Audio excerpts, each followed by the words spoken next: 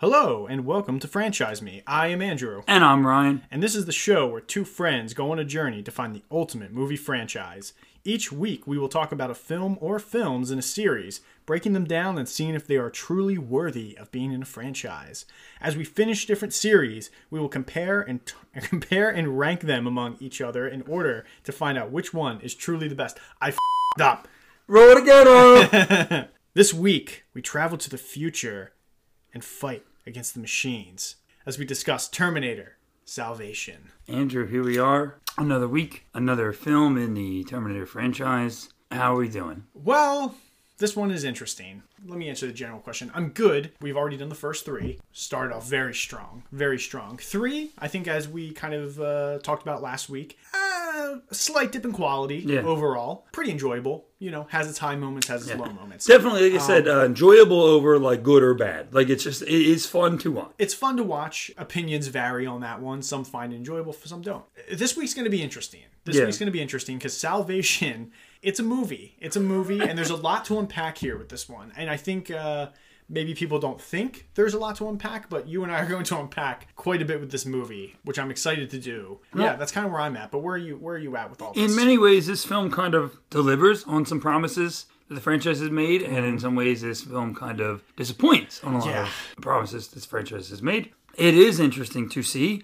This movie is, a little divisive. Well, not really divisive because I think a lot of people feel the same way. But literally, as I was watching this movie, I told you this. I said to myself, I was about halfway through, I don't know if this is a good movie or not. Like I could not decide. Yeah. And I could not tell. I was like, am I having a good time? Am I bored? I just felt like neutral. Well, this was a concern you voiced last week with 3 as well. You kind of said, is this a good or a bad movie? And it generally falls into it's decent. Yeah. We kind of agreed it's decent. Yeah. But I agree with that sentiment in that this one is like, I don't know if I like it or not. But I do know if I like it or not. But I don't know if it's good or bad or if it's really like, I can't really classify this movie because there are some highs in this movie and there are some real lows in this movie. And it's a really frustrating watch overall for me. Again, I think why this may have been a little bit of an easier pill for me to swallow is I have seen this movie before. Right. And I did not remember much of it as I was watching it. Little scenes were being triggered. Obviously I know like the big thing with Marcus Wright. Like I knew that going in. I mean, they showed that in the trailers. So did they really? Yeah, they really did. They revealed that in the trailer. Yes, they do. Yeah, that's what I'm saying. They play it up like it's the twist. This franchise does not care about twists. That's amazing. So I would not have revealed that. There's in Genesis, the big twist of Genesis is all over the trailers. That's unbelievable. Yeah, they think that like showing the twist is a way to get the audience like enticed, but like it kind of really. How dumb can you get? Yeah. Maybe like because maybe they were afraid this twist would be confusing or divisive, and maybe showing it in the trailers and getting an audience ready. It did not bother me because I knew it was coming. Right. But like I remembered the scene, like a lot of stuff with the motorcycle Terminators and stuff. So it is funny. Like I was watching this, I was just having like flashbacks, and I was like. Sitting in a theater in 2009 going, I remember this part. I remember, but I didn't remember a lot of it. Yeah, right. So. It is that way, though. It's a little bit forgettable, isn't it? Yeah, I think it is. Yeah. Probably of these, again, we'll get there, but of these first 4, it probably is the most forgettable. Yeah, so, easily. I don't know, but there, again, like you said, there's a lot of good stuff here. So let's just jump into it. Release date, May 21st, 2009. Good year for movies. Well, one of the biggest movies of all time comes out in that year, named Avatar. That's a big deal. I don't know who made that movie. I don't know anybody behind that movie. Jim did! This is 6 years after the last movie. James Cameron is out. Jonathan Mostow came in the third one. He's out. I don't even know if they even offered him the job. Probably not. But so, can you tell me who directed this movie? We get a man by the name of Mick G. Mick G. Mick G is his name. Yep. That's not really his name. That's his apparently his show name. Yeah, I guess his Hollywood name. I believe his actual name is John McGinty. Yeah, if I remember correctly. But he goes by Mick G, and he's just sticking with it. I mean, this is a man like I think in his like 50s, and he's going by Mick G. Well, he's an interesting choice because he had done 3 movies. He directed 3 movies before this. Yeah. The 2 Charlie Angels movies. Okay. And We Are Marshall. which is the Matthew Matthew McConaughey, McConaughey football movie. drama. Yeah. So yeah. I have seen parts of both Charlie's Angels movies, right. and I have not really seen anything from We Are Marshall. So I can't really I've actually seen We Are Marshall. I will say. Is it good? It's pretty decent, actually, from what I remember. I think that's more his wheelhouse than it's interesting what we're going to talk about. It's interesting that he was chosen for this job because, nothing he's really done fits this. Really stood out to warrant him getting this job. Yeah, I mean, even like the Charlie Angels movies, from what I understand, are fine, but they're, like we talked about, they are kind of in that early to mid 2000s action movies that are very forgettable and really don't do anything, don't bring anything new, and they're unique and kind of stale. From what I understand, I haven't seen them for sure. But I would guarantee you that that's the reason he got the job. I guarantee you there was some executive who saw those Charlie's Angels movies, really loved them, and went, "This is the guy," and then got him the director job. There's nowhere else that I can piece together as to why he would get this other than his Charlie's Angels movies, because that's the only action stuff he's directed, and for whatever reason, he was given the reins of Terminator Salvation. Oh, maybe they thought the character work in We Are Marshall was good too, and they wanted to maybe that's utilize it. that. I don't know. Don't forget, this franchise at its best is a character-driven franchise, it has character-driven movies. It should be that. We're starting to take a slip where it's not that. So, I did watch a little 20-minute documentary, more or less, that came on the Terminator Salvation Blu-ray. Sure. There's not much to it. It is a lot of the special effects and sets and practical effects and makeups and stuff like that. I said to you is maybe, a little hint at the actual quality of the film. Is they're not really talking about the characters or the script or the story. Wait, you see how we built this ship?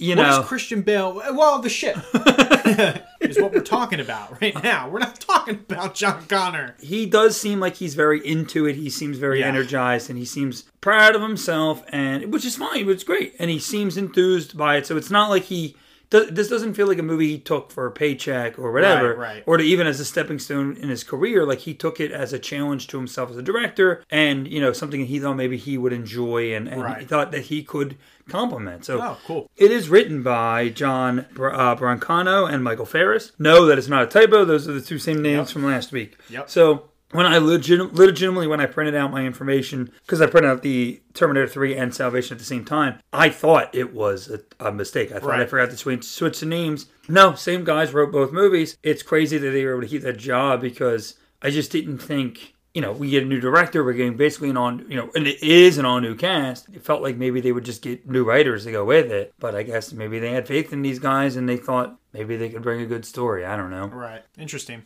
It's fine. I think maybe that's, again, kind of like last week, how we kind of we said the writing wasn't the strongest. Yeah. I think that's the case again this week. Yeah, and I think, again, maybe these guys don't seem to fully understand the world, or they think they understand the world. And again, not even as an insult to them, but nobody is James Cameron, right? Like, who understands his world? James Cameron understands his world. Yeah. And he can expand on it, he can create it. I'm not saying that he needs to be the only one to make one of these movies, but he seems so far to be the only one who is able to confidently make one of these. Right. So, yeah, I agree. Starring Arnold Schwarzenegger, no, I'm kidding. Christian Bale as John Connor, Sam Worthington as Marcus Wright, Anton Yelchin as Kyle Reese, Moon Bloodgood as Blair Williams. We had a little conversation about a man named Luke Youngblood, but I think this one tops. This one tops it. I mean, if you're walking around with a name like Moon Bloodgood, you don't change. You that's the name of the character. Yeah, it's one of those situations where, oh hi, and your name is I'm Moon Bloodgood. Well, you're certainly not Blair Williams. Yeah, we're gonna give you this boring average name, but we're gonna take away Moon Bloodgood. Moon Bloodgood. Bryce Dallas Howard as Kate Connor, Common as Barnes, Jane Alexander as Virginia, Helena Bonham Carter as Dr. Serena Kogan / Skynet. I included a lot of names here because I wrote this before I did the movie, so I wasn't sure the size of parts or whatever. Sure. Michael Ironside as General Ashdown, Ivan G. Vera as General Lozenko, Jada Grace Berry as Star, and featuring the voice of Linda Hamilton and the face likeness of Arnold Schwarzenegger, with Roland Kickinger playing the body. Yeah, so that's it. Little cameos, little on-credit cameos by voice cameo by Linda Hamilton, and we get the face likeness of Arnold. Not much really to talk there. It is nice to hear Linda Hamilton's voice again. Yeah, it's only for like 2 scenes. No, and yeah, it's fine. She's just, it sounds like it's more of the messages she left from the original movie, which is really cool. So that's a neat thing. It just makes me like, man, I wish she was in this movie. Boy, I wish she was actually here. Yeah. Like, good lord. And, we get the face likeness of Arnold. You know what? I told you, and I don't know if this is controversial or not, or people agree with me or not, but I thought it looked really good. I thought it did too. Especially for 2009, this is technology that we are using more now. I mean, people can you can download an app. You can basically do this on your phone. You can do deep fakes now. Yeah, exactly. Yeah. And this is kind of deep fake technology before deep fake technology was a thing. Right. And, putting this face on this body of this man, it looks really well. It's really quick. Good. It's not like they linger on it. It goes really fast. They take that face off right away. Yeah, they take the face off quick. Like, he comes out, and they leave it there enough that you can see that it is the likeness of Arnold, which, by the way, he gave his blessing for. Yes. He did okay them to do it. It wasn't like they just did it and said, oh, Arnold's in the movie. They did ask him, and he gave the blessing. But he comes out, and it's very quick. You see the face, you see the body, and then they take that face off real quick, and they're like, it's a robot, it's a robot. John Connor smashes him in the face with something, and it's like, oh, it's a robot. We're good. It's a robot, it's a robot. Yeah, I think that was hiking the budget up a little bit, so... Yeah. You want to just go to the big man in this movie? Or, I kind of want to save them for the end, I think. That's fine. You want to save I guess the 3 main guys, right? You want to do Bale, Worthington and Yelchin? And Yelchin. We'll save them last. Okay. Because we're going to have a conversation about them. That's fine. Let's go back to front. Okay, so then we have Jada Grace Berry as Star. She is this little mute. She's a mute child that is working with Kyle Reese. Yeah, really good. I mean, obviously she doesn't have any lines because she is mute. But yeah, I mean, she gives him a little companion. Gives him a companion. I like their relationship. I like that. Absolutely. It's kind of this. They know how to work together. Yeah. She's a child. Like she's a child actress. Yeah. Really good. I enjoyed it. Ivan G. Vera as General Losenko. I don't even know who that is. He's like the other. He's not the general like that. Like John Connor's yelling at. He's not the one in the submarine. Well, no, I think they're both in the submarine. He's the other guy. The other guy. I think he's the one that delivers the line about about intercepting the He message. has the hat on. Yeah, and he's kind of like, okay, I know which one that is. Yeah, he's fine too. Yeah, he's really tiny role. Yeah. Michael Ironside is General Ashdown. He has a little bit more to do. He's the one in the actual submarine. Yes. He has a weird role because he's the guy calling all the shots basically from underwater in the submarine. And he's yelling at John. Every time he talks to John Connor, they're just screaming. It ends in like a yelling match between them. It's weird because it puts John Connor's character in a weird position because this guy's supposed to be a leader of the resistance, but he's getting like yelled at by this general underwater. This is very weird. He's meant to be there as an antagonist to John Connor and kind of like being in the way of him fully living up and accepting his role. Right. Even though it's been 3 other movies and we were promised that this was a movie we could see that. But we'll talk about it in a little bit. Helena Bonham Carter as Dr. Serena Kogan. She's also Skynet, but then so is Bale and so is Yelchin. But she's like the primary like Skynet. Yes. And they're just using her likeness to talk to Marcus because he's more comfortable with her. But again, this is a tiny role, and this is a big name for a tiny role. When they were rolling those credits at the beginning, and because the last credit is and Helena Bonham Carter, I was like, oh, that's really cool. The movie opens literally with a scene between her and Marcus, and she's just kind of, I guess, a nurse? No, she works at Cyberdyne. She works at Cyberdyne, okay. And she's a scientist. She's a scientist, and they have like a conversation. There's this weird, this weird romance thing. Chemistry. He kisses her. It's very strange. He's willing to sign the contract for a kiss from her. It's a weird scene. We'll talk about it. It's a weird scene. But then she basically disappears from the movie until the end. She pops up in like a flashback or two. And then pops up really in a prominent role at the end, and you're like, oh, okay. It's very weird. I think they mean to use her as like this emotional crux for Marcus, but doesn't work. It just feels like things were chopped out or not included. Yeah, it doesn't work. I don't have this in my fun facts because this is not a fun fact and I don't want to I don't want to include it in there, but I can say it here that apparently while filming this movie, she did tragically lose 4 of her family members. I don't know who exactly. Oh my God. But there was like an accident and 4 of her family members did pass away. And they had to kind of postpone her shooting for a while, a couple weeks or something, I think, or wow. At least days, but I think weeks maybe. Again, I didn't write it down, so I don't know the technical gist of it. But so she can mourn and get everything set up and or whatever and do whatever she had to do. Yeah. So I don't know if maybe they had more planned for her and maybe they just didn't have time because she did come back, but that could be because they kind of had to postpone some stuff. So, but I mean, she's fine for what she does, but it is it's a small role. Yeah. For a big actress like that, they try to play off of the fact that when we start the movie, we just are introduced to these 2 characters right away. Like you said, we have no backstory in any of them. We learn that Marcus is on death row because he killed his brother. Yeah. They don't really explain. Why or how. They don't do any flashbacks. With no. It's very weird. And she has cancer and she's dying. Yep. So basically, it's supposed to be like a playoff of they're kind of both on death row. Yeah. So I think like there's some sympathy, and maybe that's why they kissed. Like, there's some sympathy between the 2 of each other that they both know that in just a matter of time, both of them are going to die. Right. And there's nothing either of them can do. So I don't. It is weird, and it's a weird role for her, but she's fine. I have Jane Alexander as Virginia, but I couldn't even tell you who that is. I don't know who that is. I don't know who Virginia is. I don't know, man. I really don't. I think she's... That's the problem with this movie. I don't know. I think she is a soldier. She's the older lady who runs the refugee group that she's with Kyle and Star. Right. The silver hair. Okay, and gotcha. Okay, that's who that is. Okay. Yeah, okay. I was literally... I don't think they even... I guess they say her name real quick. I don't know. I missed that. But yeah, that's who that is. Not much to do. She's fine. There is a common... theme here. And speaking of common theme, let's talk about Common as Barnes. Oh, that's a great segue. Nice one. It's, again, super small role. Like, he doesn't have many lines of dialogue. He's obviously like Christian Bale or John Connor's kind of right-hand man. Yeah. And it's fine. I mean, he doesn't do a lot. It's a very small role. Not a lot to do. I mean, it's really unfortunate that we're saying this, but there is not a lot for these characters to do. A lot of this kind of feels like... The supporting characters kind of got thrown to the side, it felt like. And there's a focus on the main character, which isn't a problem, but like, maybe don't put these big name actors in these roles and then give them very little to do. Yeah.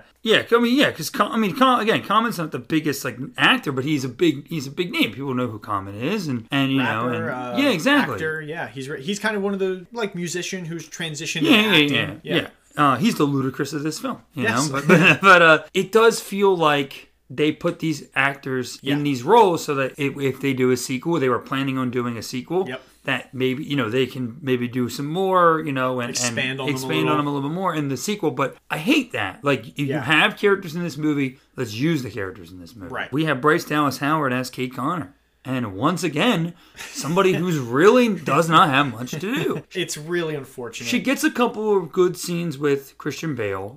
Literally a couple. As this emotional support, but it's really kind of him talking at her. And she just listens. And then she'll say like a line or two. Yeah, and she goes, yes, I agree. Or, it's just, it's ridiculous. And again, it's a shame because, as we know, Bryce Dallas Howard, a very big talent now. Yeah. Acting, and also I know she directs now, and, daughter of Ron Howard. Famous director Ron Howard. Absolutely. It's unfortunate.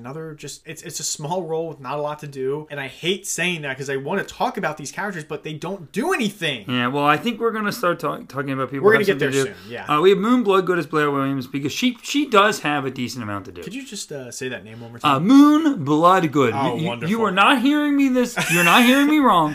This woman's name, and we're not trying to make fun of her. I think this is an awesome name. Yeah. I want to name my child Moon Bloodgood. Okay? Moon Bloodgood. One word, Bloodgood. Incredible. That's an incredible name. Incredible. Yeah, that's great. This is probably the first character we can actually talk on a little bit. It's funny because they introduced that she doesn't actually appear in the movie until like 45 minutes in. It's like halfway through. It's like halfway through the movie, and then she appears and you go, oh. And then when she does appear, they seem to just keep bringing her back because her story is very intertwined with Marcus's story, which is why she becomes kind of a prominent character. I sort of liked her. I liked her as a foil to Marcus to a degree, I guess. I don't know. Again, it was kind of this weird relationship to me. Marcus is like, you know, the stoic guy, and he's just very like, oh, gee. And they have a lot of bad dialogue exchanges. like when they're at the fire and they're sitting at the fire, and she's like, I just need some body heat. Yeah. And he's like, and she's like huddled up to him, and then he goes, do you think people deserve a second chance? And she goes, you do, because you're good. And he goes, no, I'm not. And I'm like, I want to, I was getting so mad. Like, I was having that situation where I was standing up and I was walking because I'm like, who wrote this? Yeah. Who wrote this? John Brancato. Yeah, Brancato I know. and I Michael know. Ferris. I was so frustrated watching it. I think she would have gotten better if this stayed a trilogy, but from what I got in this movie, I didn't love it. Yeah, and I mean, she, you know, McGee said, you know, because I was reading a little bit, that you know, the goal with her was to continue the legacy of this franchise having tough women, but yeah, where was that? She's tough, but not as tough as Linda Hamilton. She ain't Linda Hamilton tough. Arnold Schwarzenegger's not coming up there going, oh my god. Yeah. He's not walking in the room going, oh my god, Moon Bloodgood, you're so ripped. She's fine. She's fine for the role requires, but I think that she does help get yes, the dialogue is awkward, but she does help get a little bit more out of Sam Worthington. Like, I think that the two of them working together is more enjoyable than maybe the two of them working on their own. Like, I think I will agree with that. I don't even know if it's chemistry. Like, I think there's some chemistry. It's not a lot, but it's not a lot of chemistry. Some chemistry, but they're able to elevate each other to a degree to make it a little bit better. Exactly. When they're separated, it's not as interesting. I will agree. When she's on her own, it's a little boring, and when Worthington's on his own, it really drags. And we'll get to him. But I think that's really all I want to say about her, because I kind of felt like, again, she's only in half the movie, and it's kind of just for... She is in good action sequences. That sequence when they're escaping the Resistance headquarters is a really good sequence. I think it's a really good sequence. Right. And it's some good action, and she does good in it. So, I think if you're looking for somebody to do action, like, yes, we have to lower the standards, because not everybody is going to be Linda Hamilton and do what Linda Hamilton did. No one's bringing that energy. No, and Linda Hamilton, you know, struggles with that. I mean, obviously she's older, you know, but but like Linda Hamilton even was like, I couldn't do that again. Like, you know, it's just the kind of the time and how everything worked out. Like, you know, so I understand. Like, but if you're looking for a woman to be involved in the action and to have some cool sequences, then she's fine. She's fine. And like I said, I think with maybe a couple more movies, they would have fleshed her out more. Yeah, but it's fine for what she does this movie. But here's the thing: you shouldn't have. I know. And that's the problem. Anton Yelchin as Kyle Reese. This, to me, is the best performance in this movie. It is the performance of the movie. There's no doubt. It's really good. And that's crazy to say, because we're like, Christian Bale's in this movie. And Anton Yelchin... The biggest actor of 2009. Sam Worthington is in this movie. Oh, stop it.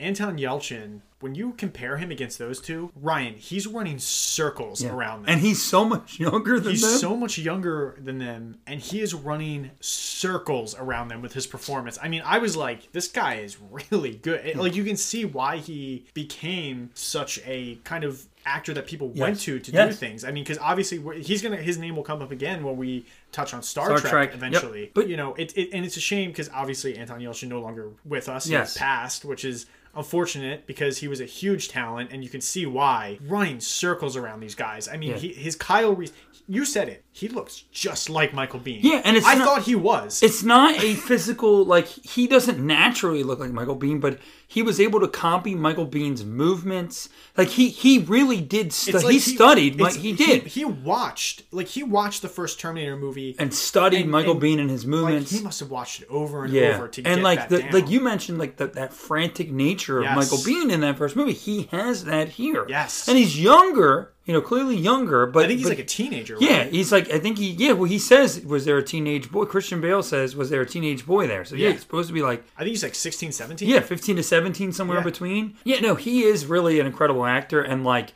again, like you said, unfortunately, he is not with us. He's one of those actors that you look back at his filmography and like if you watch it and you recognize his performance, it's like, this is not a great movie, but this performance from him is really great. Right. You look at Star Trek, that's a completely different character that he's playing, but really well done and really enjoyable.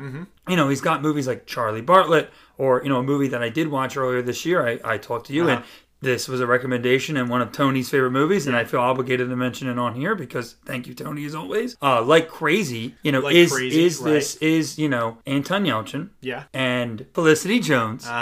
This relationship movie between the two of them, and we see their struggles and we see the emotions that they deal with. We see them at their highest, we see them at their lowest. And what he is able to, Felicity Jones as well in that movie, but what he is able to do in that movie, again, something completely different from this.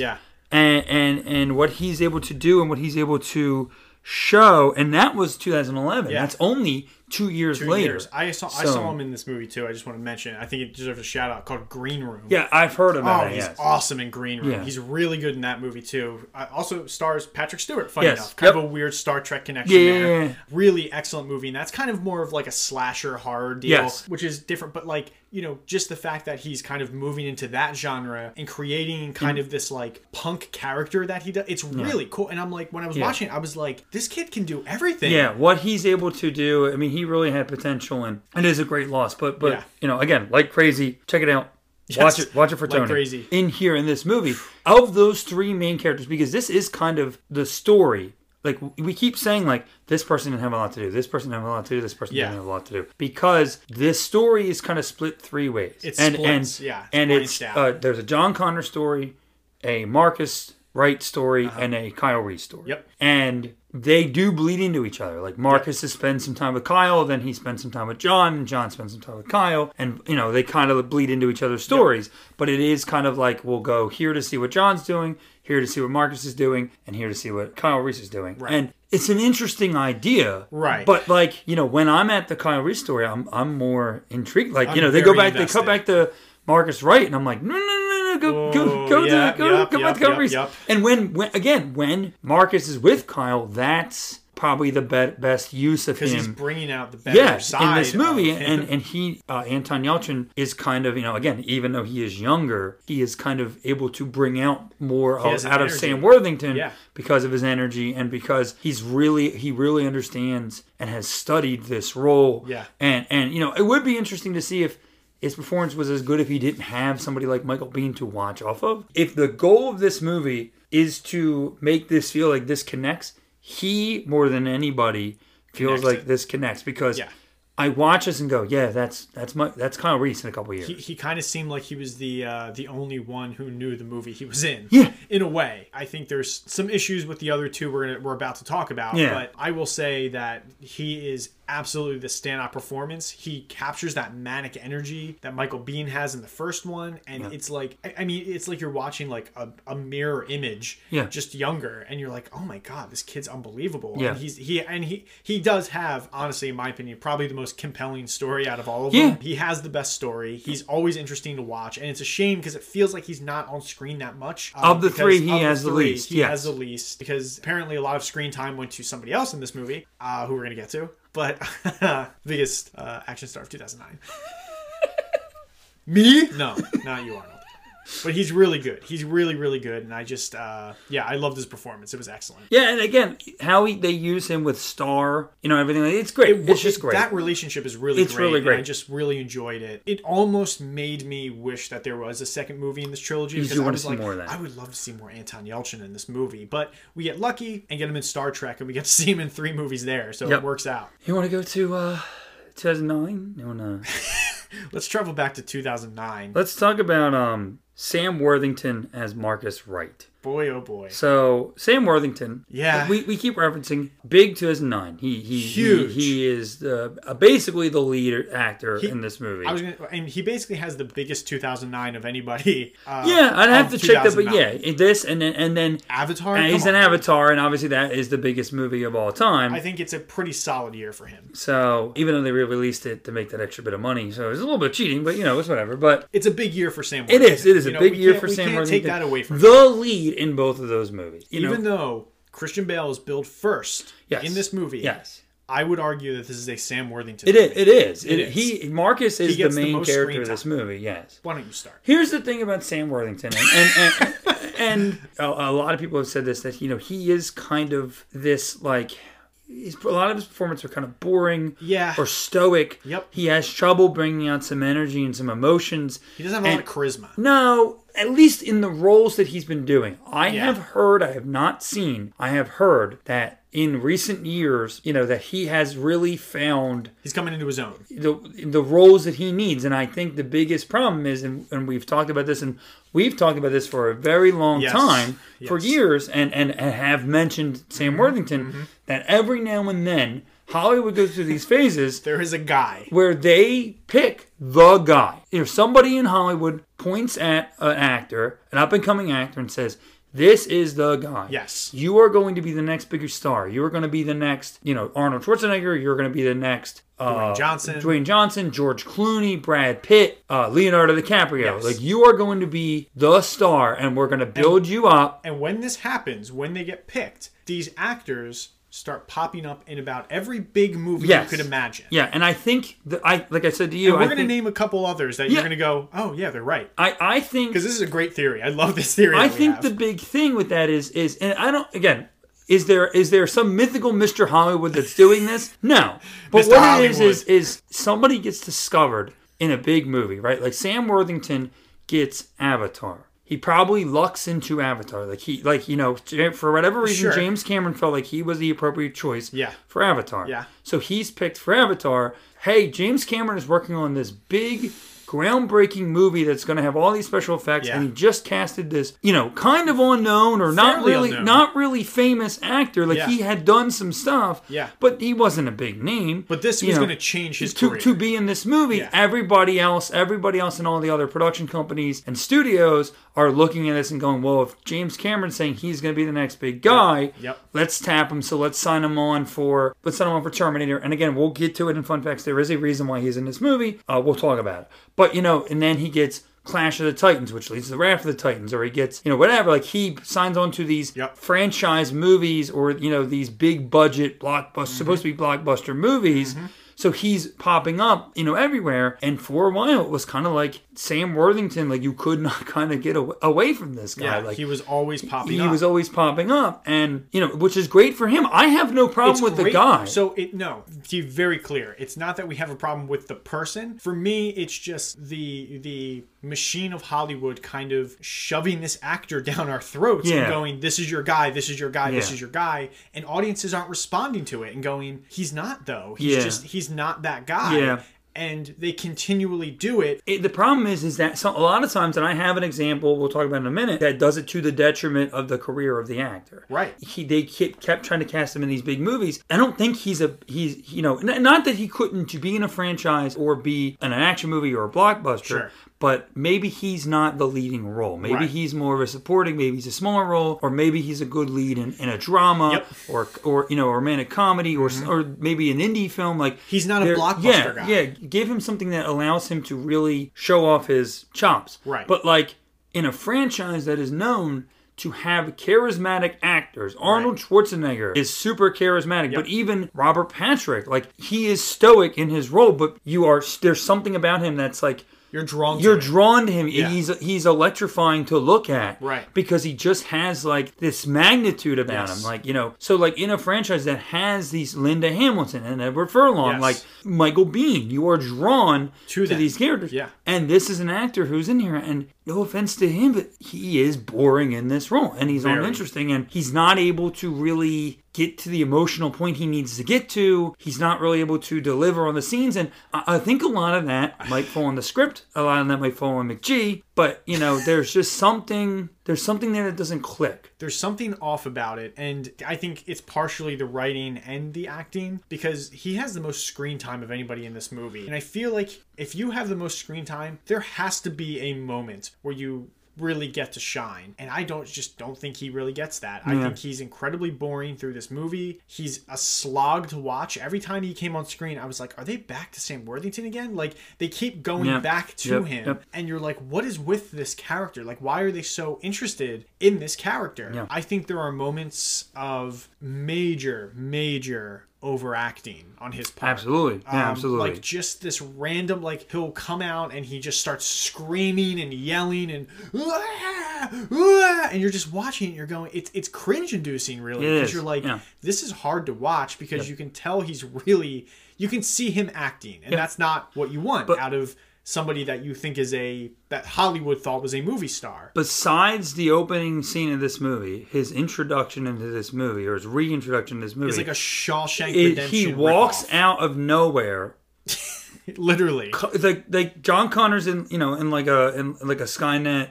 camp or whatever. Yeah. They're destroying it, and John Connor leaves, and then Marcus walks out of nowhere, completely naked, covered in mud, and he just like falls to the ground and screams. Like you said, like Shawshank Redemption. Yeah, like it's raining and he's like, "Aah!" And it's like, what? I literally was like, what is that? You're going, what's going on here? And, it's a really hard watch. But that's what I mean is I think that is on the writing in McG, because you need to look at that and go, yeah, that doesn't look good. Like we need to fix that. That's on his directing. He should have seen that and gone, yeah, no, that's not going to work. We need another take. Or we need to change this scene because this is stupid. It almost it almost looked like they did like one take. And then you went, okay, yeah, he got it. He got there. Yeah. And I think this also, because, again, we're being very hard on Sam Worthington, and I think rightfully so, but also I think some blame needs to be shifted to McG. Absolutely. For not recognizing that his actor wasn't getting there. Something's not working. And that something's not working. It maybe speaks to his talents as a director, and not really his talents, but like maybe his weak spots as a director, where he can't recognize that that's not a good scene. Yeah.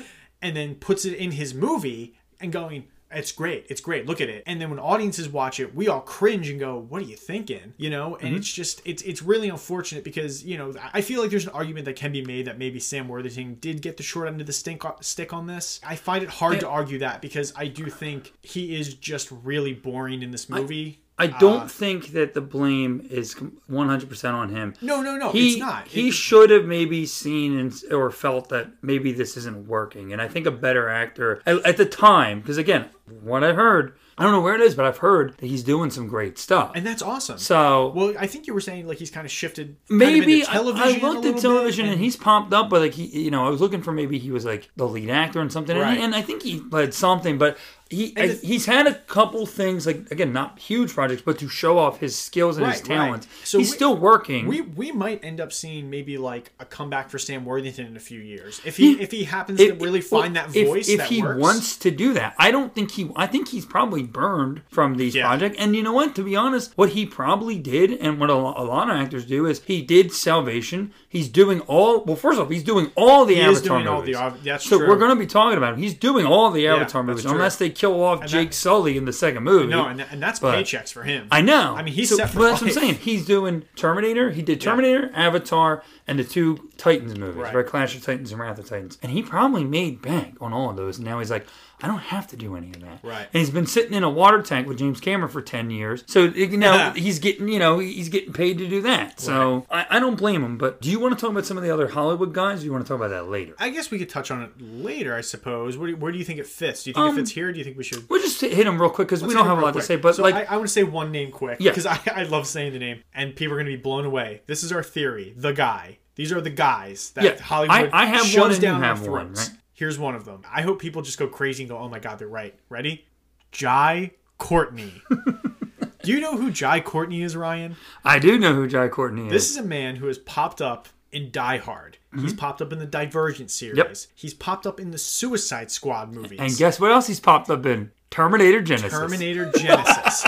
This is a guy who is all over different franchises. He keeps popping up here, there, and there's a bit of a common theme with these movies that he's kind of in the movies that don't work. He's in a lot of the movies. And so I know the Suicide Squad, James Gunn, he's really good in that. And in the original Suicide Squad, David Ayers, he is one of the better parts. Yes, he is, yeah. For sure. But arguably that Ayer movie is not very good overall. No, it's not. And that's what I mean. But even in Die Hard, it's just kind of I actually think it's a bad performance and a bad movie. And then, Divergent, and then we're going to talk about him next week when we do Genesis. Yep. He's kind of just one of these guys. But that's one of them for me. The other one that I think, and this was one that has worked. Uh-huh.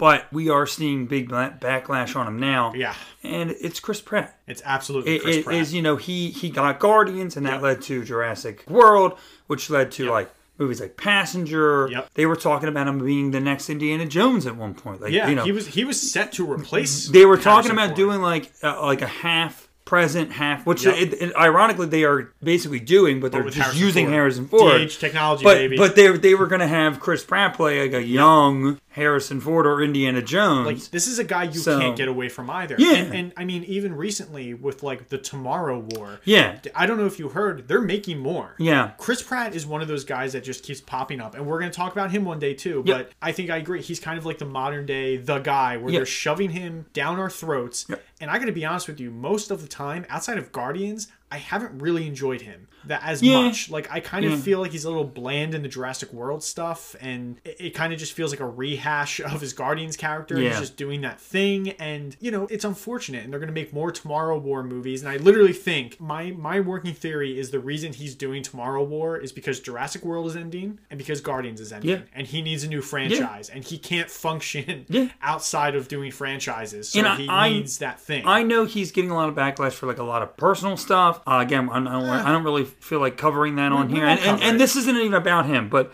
it's just the theory of exactly. The guy look, I mean, he's Mario in the Mario movie, he's Garfield in the Garfield movie. He got 2 big voice roles. Yeah, like back to back, like out of nowhere. So why? Within like weeks of each other, they announced that, and so it's like, why is he in these movies? When they announced the Garfield thing, I thought it was a joke. I thought it was a parody of the Mario thing. I'm like, no, he's really Garfield. I literally thought it was a joke, and I was like, no. That's not true. Yeah. But, I would have rather Bill Murray come back.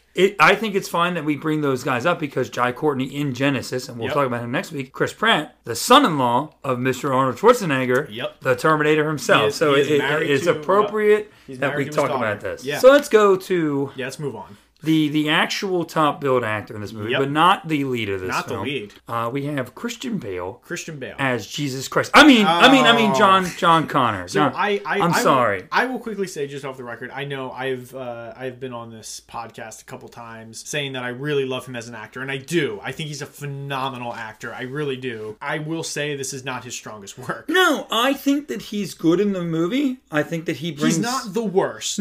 But he's not the best. No. He's not Dark Knight level. He's not Ford vs. Ferrari level. He's not American Psycho level. No. Any of his other great performances, I think he's good. I think he does what they want him to do. Uh-huh. He does kind of feel like he is kind of like, especially because he's coming off of Batman, like he's so used to it that he's kind of sleepwalking a little bit through the role. He's kind of growling like Batman. He definitely has. Yeah, he's definitely in Batman. He's doing the Batman voice. Yeah. When he's doing the scene with Marcus and they're face to face, and where's Rachel? I was waiting for him to just like, where's Rachel? Where's Rachel? There's no Rachel in this movie. But no, he is fine. He's good. I think he's pretty good. I think he does what he needs to do. I think he elevates the movie, and he gives the movie some credit, and that this movie would be looked at even worse if it wasn't him.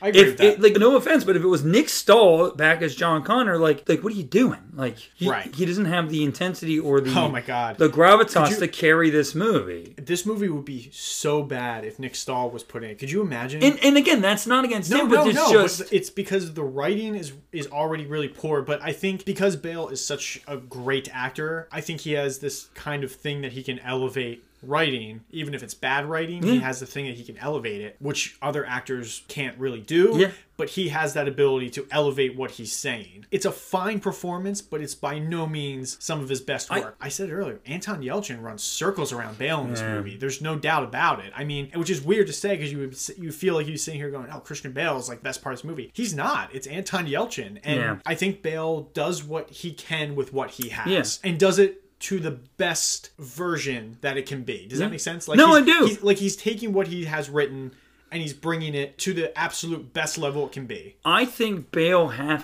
role in this movie still elevates this film. I absolutely agree. You know what I mean? And I'm not saying that he is, but even he seemed into it, but I don't know. No, I think you're right that he still kind of was in Batman mode. Like he was still kind of walking around like he couldn't shake the role or something. I really don't think he wanted to do this movie. You can tell a little bit in this movie. So, yeah. I think there's some regret there for him. And we'll talk about it in fun facts. There's the little infamous thing that goes along with this movie. Yeah, absolutely. So I liked him. John Connor does feel a little underused. Majorly. And, this movie, and we had a conversation yesterday through text messages. It got a little heated. Oh, it got heated. But it was, we move on. Well, absolutely. Hey, all the love in the world for you, brother. No hatred here, but... I love you, Ryan. I can't do Arnold. I'm not even going to try. Jim, I told Ryan I loved him. Do you think he'll say it's back? Guys, can you believe we got Arnold Schwarzenegger to sit in on this podcast? You think he'll say it back? I hope he does. I love you, Arnold. Oh my God, he loves me. Arnold, I'm going to say hi to the Franchise Me crowd. Hello, Franchise Me. You have gone on record multiple times in this podcast. Attacking a certain man named Vin Diesel. I have. And his character Dom Toretto. I have. For being a Christ-like figure. Yeah. And I know it's obvious. I know, it is set up. But, I did text you and I was like, man, John Connor is the prophesized leader of the human race. Uh-huh. The one person who can bring balance to the world and stop this war. And he has collected a small gathering of people who follow and listen to him and look at him as a leader, but he's also gathered a large group of people who believe he's a false prophet and want to take him down. Right. And I text him like, it's another Jesus allegory, baby. We are back. Yeah. I thought we were done with the Jesus stuff when we left Fast and Furious, but man, we are back. I know like you said, from the beginning, it is kind of set up. I mean, look, his freaking initials are JC. Yeah. I mean, I don't think that was an accident. Yeah, I don't think so. Even either. The way he is born is essentially immaculate conception. Yes. It's not really, but his father is in the future that he sends back. So essentially, he is creating himself. He is sending his father to the past to impregnate his mother. The reason why he is born is because of him. There's a lot of religious undertones. Really? I mean, like you said, the movie is called Salvation. It's literally called Salvation. So I understand. And they are there in the other movies. But man, in this movie, is it in your face. I mean, they literally open with John Connor was prophesied to lead humanity. There are people who, he has a following. There are people who do not believe him. Like, they think he's a false prophet. Yeah, they think he's a false prophet or, whatever. It's like, man, am I watching The Passion of the Christ? Like, what's going on? They're taking a chapter from the Bible, bro. It is. It's a little... I do feel like it's my job to mention this because you hammered Dom Toretto so much for the Jesus thing, and we kind of got into a debate over who's more of the Jesus Christ figure, Dom Toretto or John Connor. Yeah. And my argument was Dom Toretto is Christ-like. John Connor is literally Jesus Christ.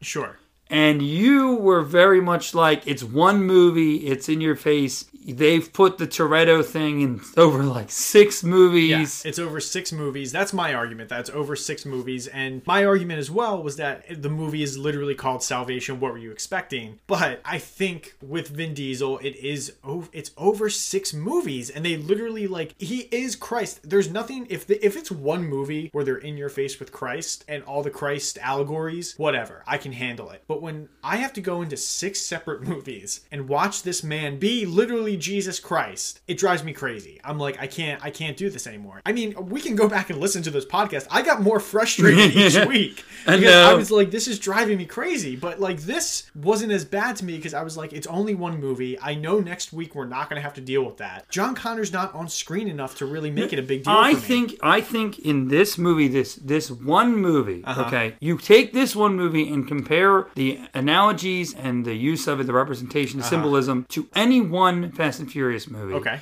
And I think this is worse. I think this uses it worse. It's more in your face than any one movie. But like you said, the Fate of the Furious? I would even put it over that. I would. Really? I really would. They literally pray for Dom Toretto in that movie. And he flies over. Yeah, and they literally he literally has Jesus moments. He has the ending of this movie is John Connor sacrificing himself for the human race until one of his followers, he has literally a group of followers staring at him and watching him die as he lays down. And one of his followers gives his heart to John Connor so he can live. And I know that that's taking away from the actual analogy, but still. And hey, maybe there's a deleted or an alternate take ending of this movie that fits that a little bit more. So is there an alternate ending? There's an alternate. Oh, we're gonna get to it. But it is very aggressive in this movie. Yes. And I would say that you take any one Fast and Furious movie, and I think this handles it worse, or it's more in your face, and it's more aggressive. You know what? But I'll give you that. I understand your reasoning that it is over multiple movies, okay? And yes, you're right. Do they set this up from the very beginning? They do, right? Mm-hmm. But it's so, well done and not in your face that we haven't noticed it. It's been happening under our nose, and we haven't really, pointed it out, or it hasn't hit me over the head. And this felt like Christian Bale was sitting next to me on the couch, going, "Hey, did you see that? I'm Jesus. I'm Jesus. I'm Jesus Christ." I think it's Australian. But, and it's like, okay, I get it. All right, Christian. That is my argument. I don't know if it'll be on Twitter. We don't really have any Twitter followers, so probably not on Twitter. But I'm going to try to find a way to get a poll out. And I think we are going to have to do a poll. So we're going to have to ask the fan base. If there is anybody, and look, we have a very small fan base. If you are listening to this and there is a poll, I don't know if it will be attached to the episode or somewhere. Maybe we can put a link somewhere. Yeah. Who do you think is more of a Jesus Christ figure, John Connor or Dom Toretto? We need to get Tony's opinion on this too. I'm going to fill Tony in. We got to get Tony's opinion on this because I'm curious what he thinks. I have a feeling he'll be Team Toretto, but we'll see. Yeah, we'll find out. We'll see. I have faith in you, Tony. But no, I wanted to point that out, and for once, I wanted to go on the Jesus rant and not you. Yes, so it's a great rant, and I accept the argument. All right, let's see if we can get through this pretty quickly. As a budget of $200 million, big one. This is the most expensive of these movies so far. Yeah. Box office $371.4 million. Ooh, you see, it's starting to drop a little bit. Oh boy, we're seeing that. That just made money back. I mean, that's like... And if you put in, promotion, might not even made money back. Yeah, that's really, really bad. Yeah. 200 mil. Only God. Yeah, it's starting to kind of go down. Yes, it is. The salmons are swimming in the shallow end a little too close to the shore. We have a Rotten Tomatoes score. Critics gave this rotten at 33%. Makes sense. And an audience score of rotten at 54%. Yeah, nobody liked this. The audience liked it more than the critics, but barely. It's funny because, and maybe this is something we can explore in the retrospective episode. If you look at each of the movies that come out after T2, there's like a group in the fan base, and it's like T3 is the best of the sequels besides T2. Okay. Salvation is actually the best, and the rest is crap. Sure. Everybody agrees Genesis is apparently terrible. Yeah. But then Dark Fate is the best, and the rest is crap. Right, so everybody's picking a different movie, except for Genesis. We get out of we here. don't care about that. But which is why I'm so excited to watch it. I can't wait to watch it. But yeah, Jai Courtney, baby, Jai Courtney. But yeah, it is funny that they all picked this. So there is a group of people who think that this is the superior, besides 2, the superior Terminator sequel, and well done. So right. So let's do a little bit of a synopsis. Let's do it. This was really hard because it does have the 3 main characters. Three separate. How do I do that? So I did the best I could. Okay. So set in 2018, Skynet has waged war against the human race. The fate of the world lies on a group of resistance soldiers, including John Connor, the long prophesied leader of the resistance and humanity's only hope. When John discovers that not only has he been targeted by Skynet, but so has Kyle Reese, his father, who he will eventually send back in time to protect his mother, confusing, John must try to find Kyle and keep him protected. When Marcus Wright, a murderer on death row who donated his body to Cyberdyne Industries in 2003, wakes up in 2018, Marcus must discover the truth behind his existence while siding with the resistance. John, Kyle, and Marcus all must face their destiny in order to bring an end to the war and deliver salvation to mankind. How about that? Wow. That's a great synopsis. It's very complicated. Yeah, that's very convoluted. We kind of hit on it a little bit. We can talk about it real quick and then go into our opinions. The story is all over the place. It's a mess. It's not really split evenly between the three. No. It focuses a lot on Marcus. Again, that is probably the least interesting of the three stories. Yep. This is a movie where we're finally seeing John Connor in the future war. Yep. And he's not even the main focus of the movie. He's a soldier in the Resistance. He's just a soldier in the Resistance. From what you have said, it seems like they were promising that this was the John Connor that we all wanted. Not that they promised that, but for 3 movies we've heard, in the future war, John Connor is this leader. In the future war, John Connor is so important. In the future war, John Connor does all this. And we get to the future war, and if this is the guy who has known about this since he was literally born, why wouldn't he just almost automatically become a leader? Right. There wouldn't be no General Ashton or whatever his name is, right? Yelling at him from a submarine. Exactly. He would be almost by far in charge. He is the one who inspires the Resistance. And the problem with this is the story is so convoluted. It's messy. It's split 3 ways. Marcus is the least interesting of the 3, and that's who they focus on the most. But I always, my feeling on why this John Connor thing just didn't work out this movie, and wasn't he wasn't the leader of this Resistance we were all hoping for, is because they wanted 2 more movies out of this. Yeah. Out of this alone. Well, that's the problem, because you're trying to set it up like it's going to be this thing, and it's not. But the most compelling story is obviously Kyle Reese. Yep. That's the best story in this movie. Everything else kind of sucks. All the other characters, the characters around them are pretty boring. They obviously intersect at times, and the only reason it's better is because Kyle Reese, or Anton Yelchin really, is elevating their performance. I think not all of it, but I think some of the John Connor stuff is good. I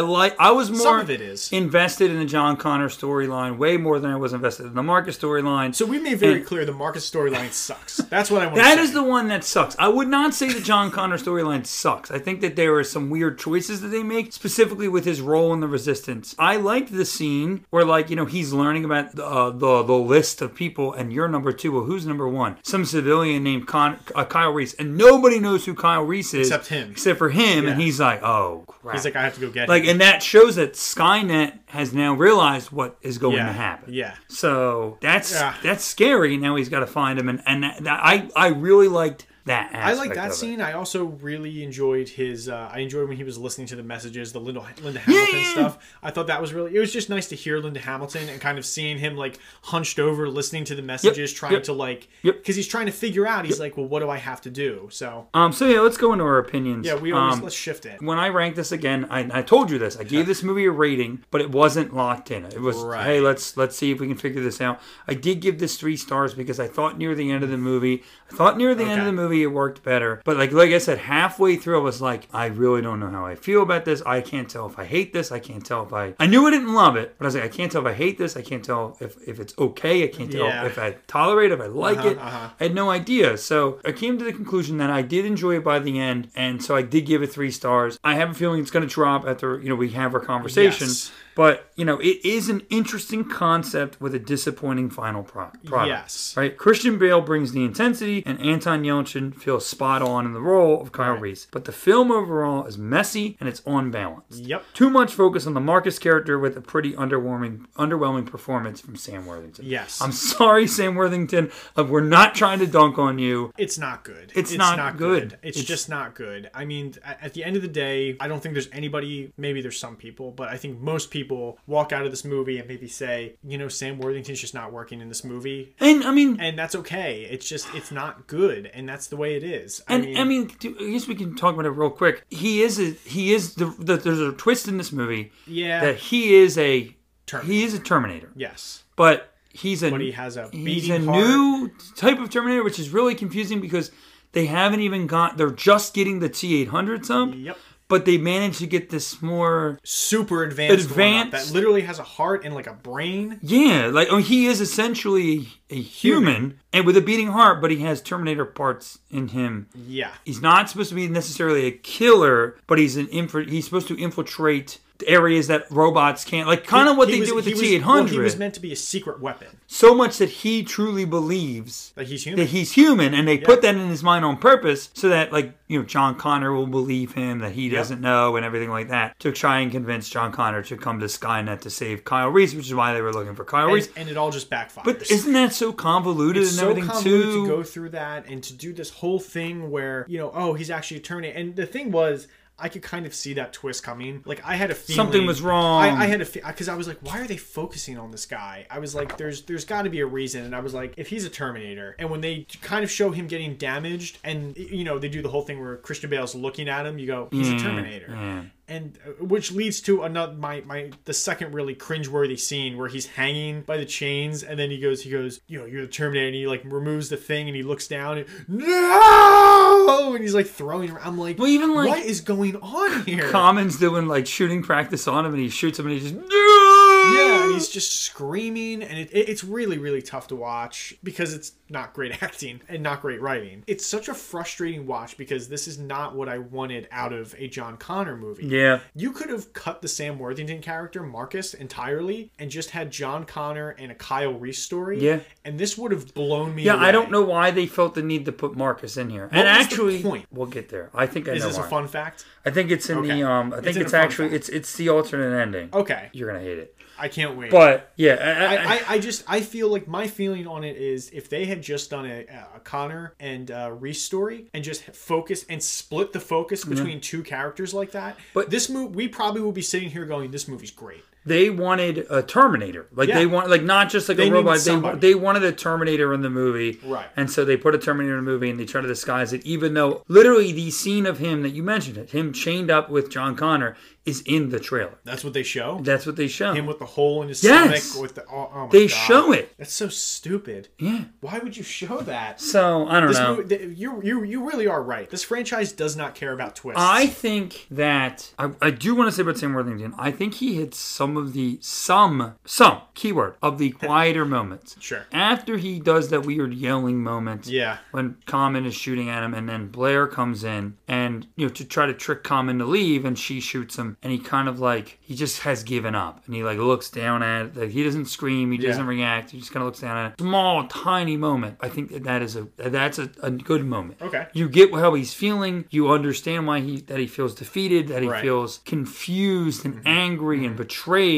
and I understand that in that moment. Because we're dunking on him so much, I wanted to point out at least one moment where I thought that no matter how tiny it is, that he did a good job at. Right. So, let's talk uniqueness. What stands out in this movie? I mean, Anton Yelchin's performance Yep. really stands out. I would even say Christian Bale's John Connor, to me, really stands out. I do really like that. One thing that really upset me about this movie, it doesn't really I guess it's a standout in a kind of negative way, but how we don't really get the war that we were promised either. I feel like you don't really get to see those Terminators marching through and then fight. Like, you don't really get to see any of that. And that's a little upsetting. They put a lot more focus on like the other type of Terminators, which is interesting to see. Like, you get the little, like the worm one, and that was a cool looking. It's cool, but like, not... I want, like, where are the giant? And I guess that is kind of what they're making. But like, where are those robots? They're marching out, shooting people. There's a couple. Like, I know, like again, I watched that documentary or whatever, you know, making of whatever, and they mentioned like the T600s, T700s, like that's what they are. You know, we do see them like the big ones, and they were trying to do kind of like what they ended up doing with the T800, but it's rubber skin. Right. So like, you know, you see him and the skin is rubbing off, like he's got a mask on. That's why they decided to go with the organic skin or whatever. So I don't know.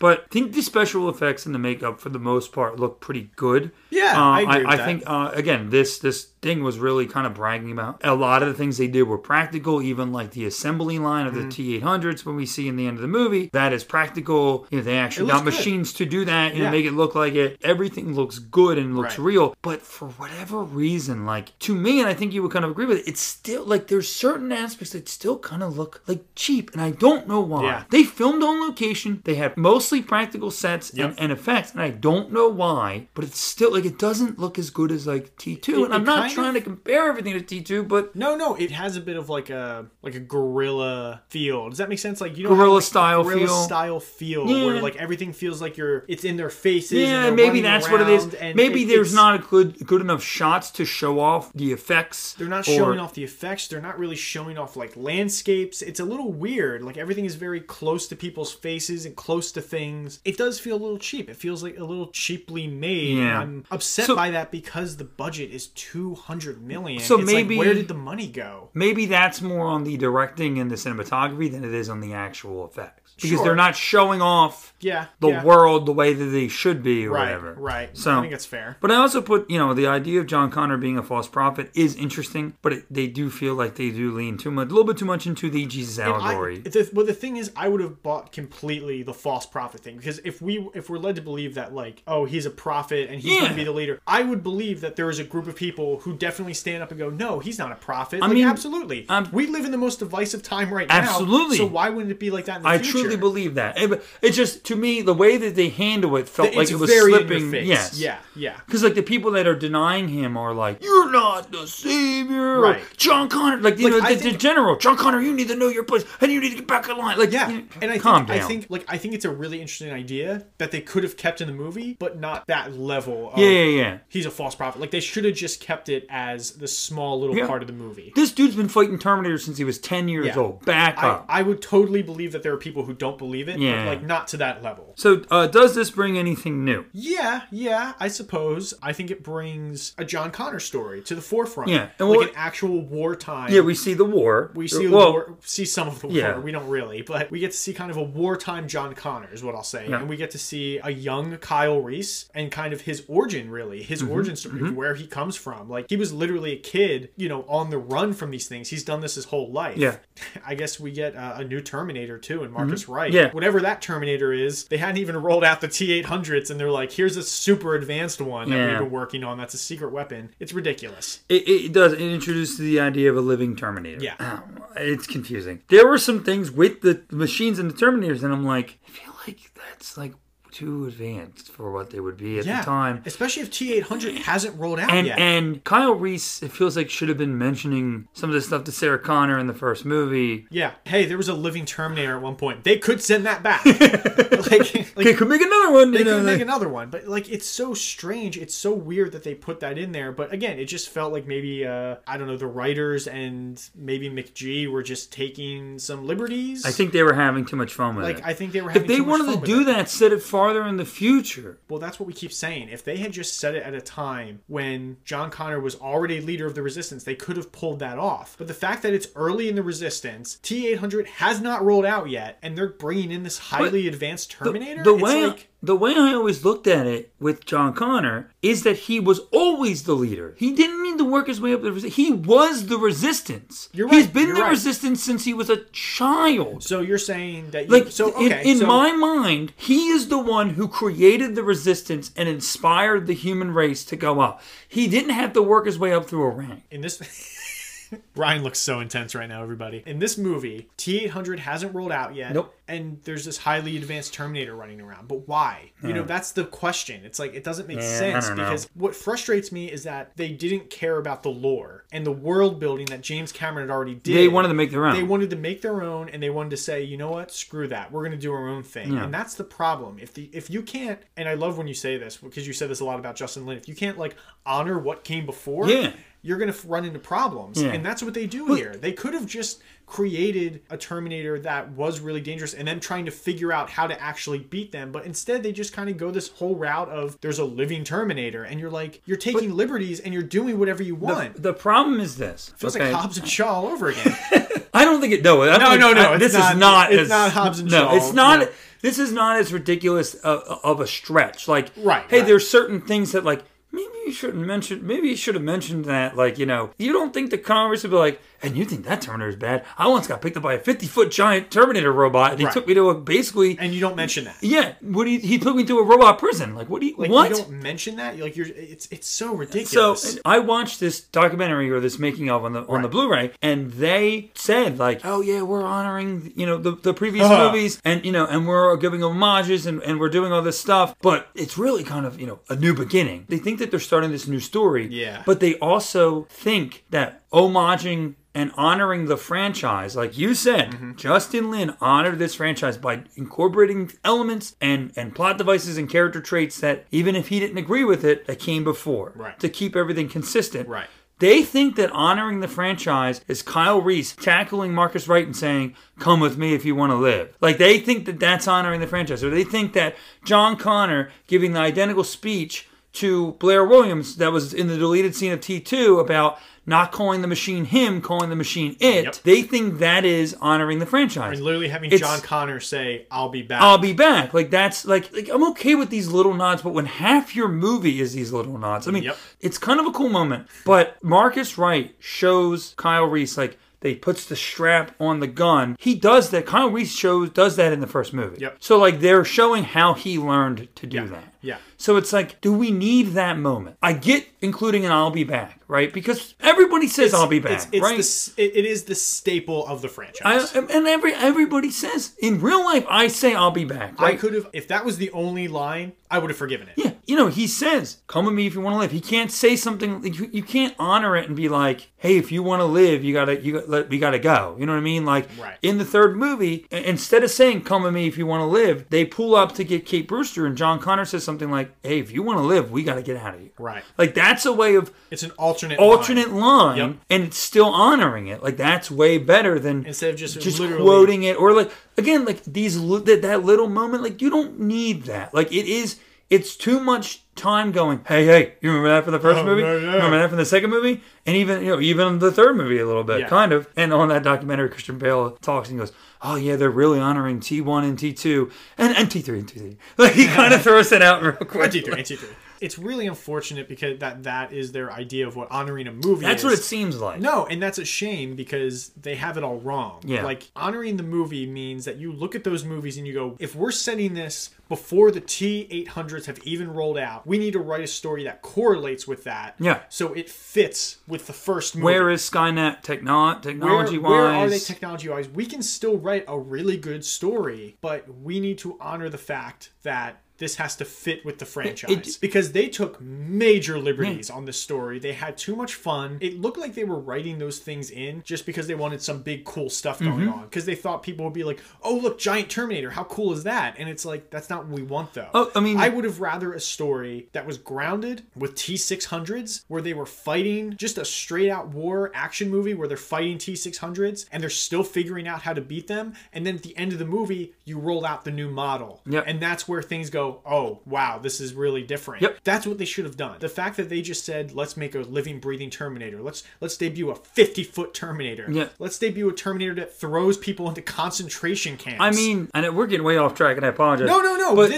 But we were so frustrated watching this that I think we need to do it. The scene with and I think they said they call him the Home or something. I forget what it's called. They have names for all these different robots, but they don't really say them in the movie. But the giant 50-foot robot Terminator, his job is to get prisoners and take them to a Skynet. I mean, and this is something that they could have explored to be more interesting. Like, they basically are, from what I understand, skinning these humans and using their skin to create the new Terminators. To send them back, or send one of them back. That's like horrifying, and that is something that they should be exploring. But like, they have that, and then like, it felt like they're in a room somewhere, and like McGee or maybe the writers and they're talking, like everybody involved, like behind the scenes, executive producers and whatever, and they're talking, and it's like, well, what are you going to bring new? Oh, we got this giant Terminator. Oh, cool, that's cool. And what does he do? He shoots motorcycles out of his legs. And it's like, or it's like, hey, what kind of toys can we make out of this? Well, what if we made a giant Terminator? So everybody buys like the kids are buying the regular size Terminators, but then they got to buy the big one. We can price it up. And then, to make it even special, we can make one that shoots motorcycles. Like, it felt like a toy promotion. And I know that that's in a lot of movies, but it straight up felt like they made the toy and then they said, made the movie. Let's put that in the movie. It also sounds like they woke up that morning and said, we have a Terminator Salvation pitch today. Yeah.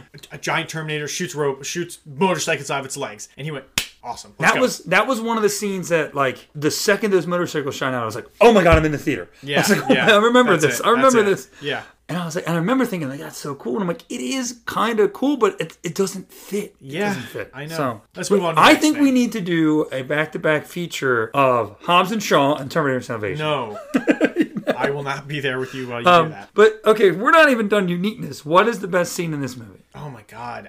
God, we're so off track. We'll get this. Tell me yours first, and then So I'll I wrote go down off a couple. Like I mentioned, Blair and Marcus escaping the resistance compound. John Connor's speech inspiring the resistance to not launch their attack. Yeah. But I went with John Connor fighting the T-800 at Skynet. I'll take that. I'll take John Connor fighting the T-800. That whole ending was really good. I also want to point out, I also really liked in the beginning with the helicopter scene where he goes down. That's a really cool shot where he kind of like, he's in the helicopter. It goes down. That felt pretty real, and then the Terminator comes up, that half Terminator, and he's trying to take it out. I thought that scene was really cool too. Okay, so you picked it. I'm actually going to, I'll take the speech. I'm actually going to say, I thought the speech. Yeah, I like that speech. I thought he really, again, that's just the Christian Bale energy. That's why you get Christian Bale. He delivers it. He delivers it really well. So, connectivity, how does this fit into the franchise? Well, it's apparently supposed to be the prequel to the Terminator, but it's the prequel sequel. It's the prequel sequel, but they obviously take too many liberties in that sense. But it is technically the prequel sequel to everything. We get John Connor in the future. We get a young Kyle Reese. Yep. That's really it. Those are kind of the only connecting factors. I said it highlights the future war. Oh, and T-800. We get to see the T-800. Highlights the future war that's been described and we've seen glimpses of, although this does not feel like those same type of war. It doesn't live up to that same type of war. There's no Nick Stoll waving the flag. But the war feels so different than expected. There are different Terminators from anything we've seen. It feels like Kyle Reese would have mentioned the time they escaped from a giant Terminator trying to capture him. Or the worm-like Terminators, or the helicopter-like Terminators, or anything of those like variations. That. Yeah. You think he would like you said, literally the living You think that's bad? They had one with a heart. Is this a worthy continuation of the franchise? No. Yeah, not really, no. No, it's not. It's disappointing, really, is what I would say. So are you going to... What is your rating, by the way? We never said your rating. 2.5 stars. Yeah, I think I'm going to go down to 2.5 stars. I think that's where it belongs. Yeah. As I said last week with last episode, watching this movie made me think, oh, T3 is actually a better movie than I thought. And I think you said last episode, if you put both Salvation and T3 in front of me and said, you have to watch one of these right now, I'm picking up T3 every time. Yep. It's more accessible. Yeah, I completely agree. There's so much more they could have done with this. We waited 3 movies to see this future war and for John Connor to be the savior of humanity, and he's just a random soldier in the resistance. And we kind of hinted at it, and I told you this yesterday through a text message, that basically, and this is a little spoiler for the retrospective episode, that basically the plan was when they made this, that they wanted to make this a trilogy. The original plan was they were planning, and that's, I think, a big problem with this franchise. And not just this franchise, but a lot of franchises. They get ahead of themselves, and they start thinking, we can do one, but I'm thinking about 2 and 3. Like, you got to make one good one first. You have to make one good one. And I said, I think that was part of the issue with this movie, was maybe they got a little greedy on that front, where they said, we can solve that problem. Oh, John Connor's not the leader of the resistance, but we can solve that problem in 2 and 3, you know? But they act like this is the first movie in this series. There's 3 other movies, and the first one we did nothing but hear about how John Connor's great, how he's the savior, how he's his prophet, how he's whatever. Yep.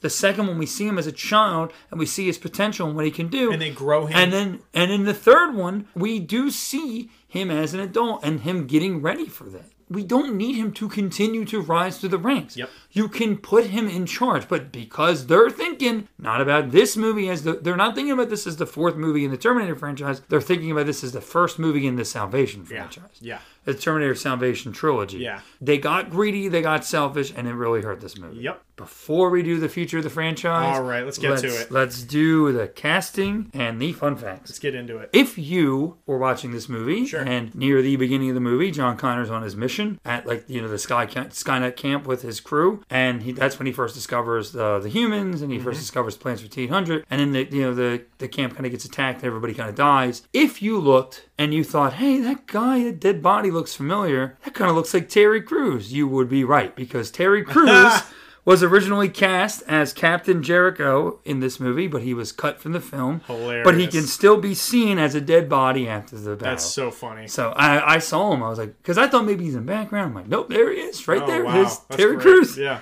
Christian Bale was first offered the role of Marcus. Interesting. Better, more interesting character, better story, maybe? He would have elevated the role for sure, and maybe he would have done it better, but I still don't agree with the story choices, but he probably would have elevated that role. Well, let's continue with this. But he became more interested in the role of John Connor. The role of John Connor in this movie, because I don't think I have this written down, was actually in the original script relegated to like the last couple of scenes. John Connor was never meant to be a character in this movie. Oh. That's why this movie feels unbalanced. That's why it feels like all the attention's on Marcus Wright, because this was a Marcus Wright movie. And I guess that is, in a way... I see. In a way, it's kind of what we were talking about. That is like the Cameron way of he's in the movie, he's in the future, but we're still not, because Cameron, we talked about it, Cameron didn't really have an interest in fleshing out John Connor as an adult. So right. We still don't need to do that. Right.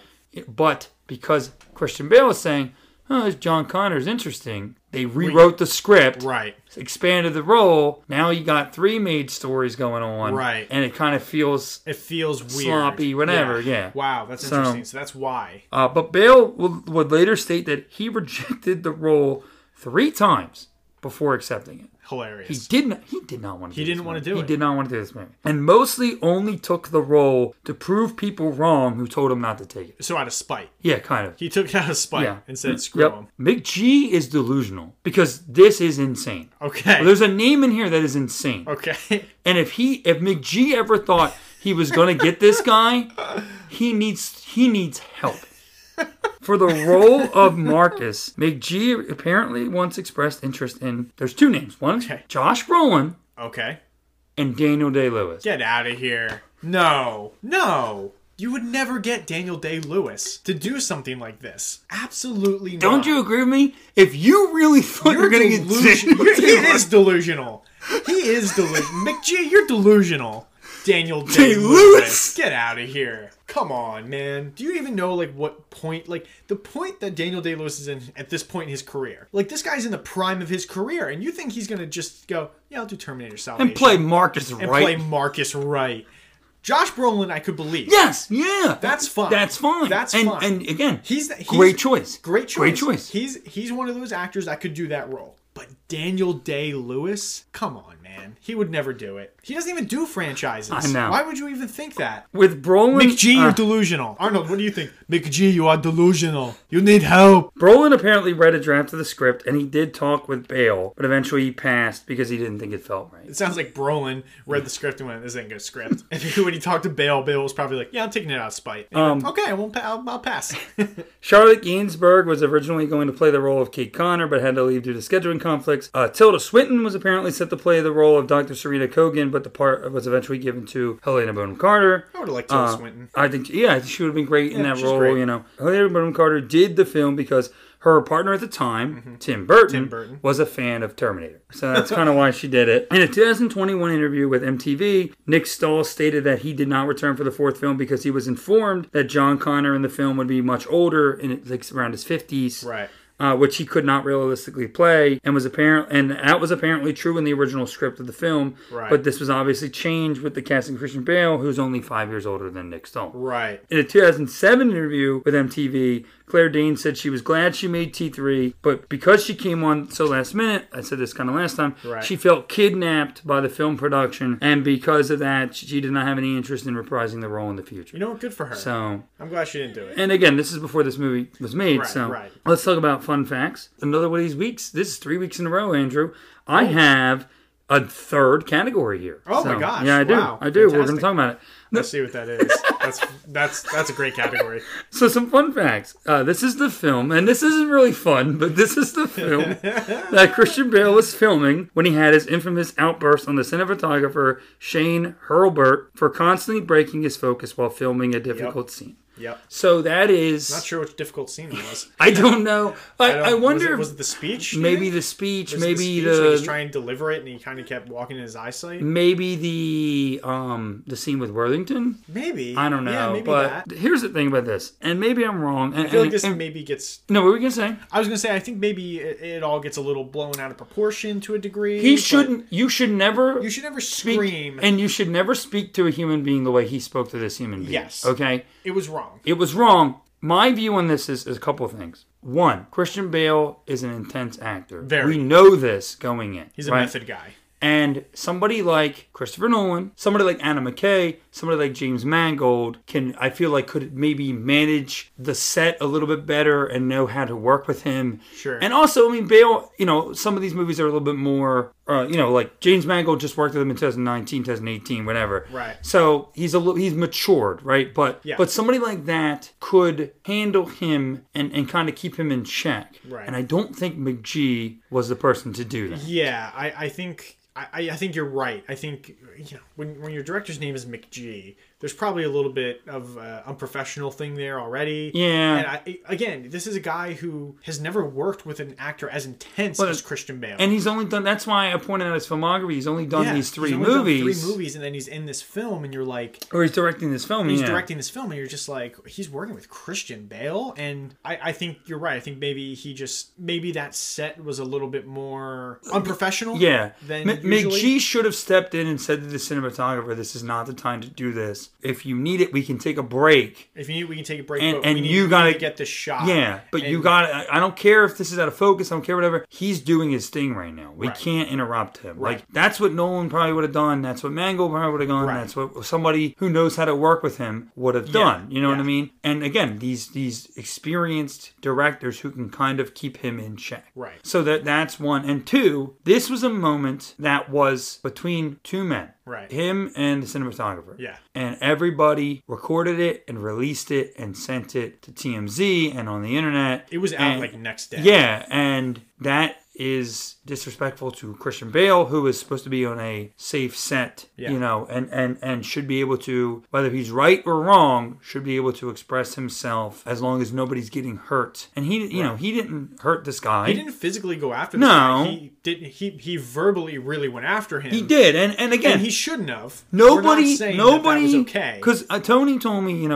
his opinions on this matter, and that he basically said nobody should be talked to this way, and he wasn't mad at me for defending him, but he was like, yeah, you're kind of defending him. I'm like, not even trying to defend him. But I think we need to see both sides of the story. Yeah, this cinematographer is trying to do his job, and an really intense actor goes off on him. So I understand that. But I feel like Bale maybe got a bad rap for that, like maybe he's difficult to work with, whatever. But I haven't heard that from anybody else. Yeah, from what I hear, he's very professional on these sets. He really gets into his roles, and I think maybe that moment was just kind of a bad moment for him that happened to get caught on camera, unfortunately. And again, I don't think he's like that on every set. I think, from what I understand, the cinematographer kind of was doing this multiple times. Yes, this isn't a one-time thing. This wasn't like this guy walked past him and then he went off. It was like multiple times, and I'm wondering if maybe things we didn't see, like maybe Bale said, can you stop doing that for right now while I'm doing this? And I'm wondering if this guy, the cinematographer, maybe just kind of went against his wishes and he finally just flew off the handle. But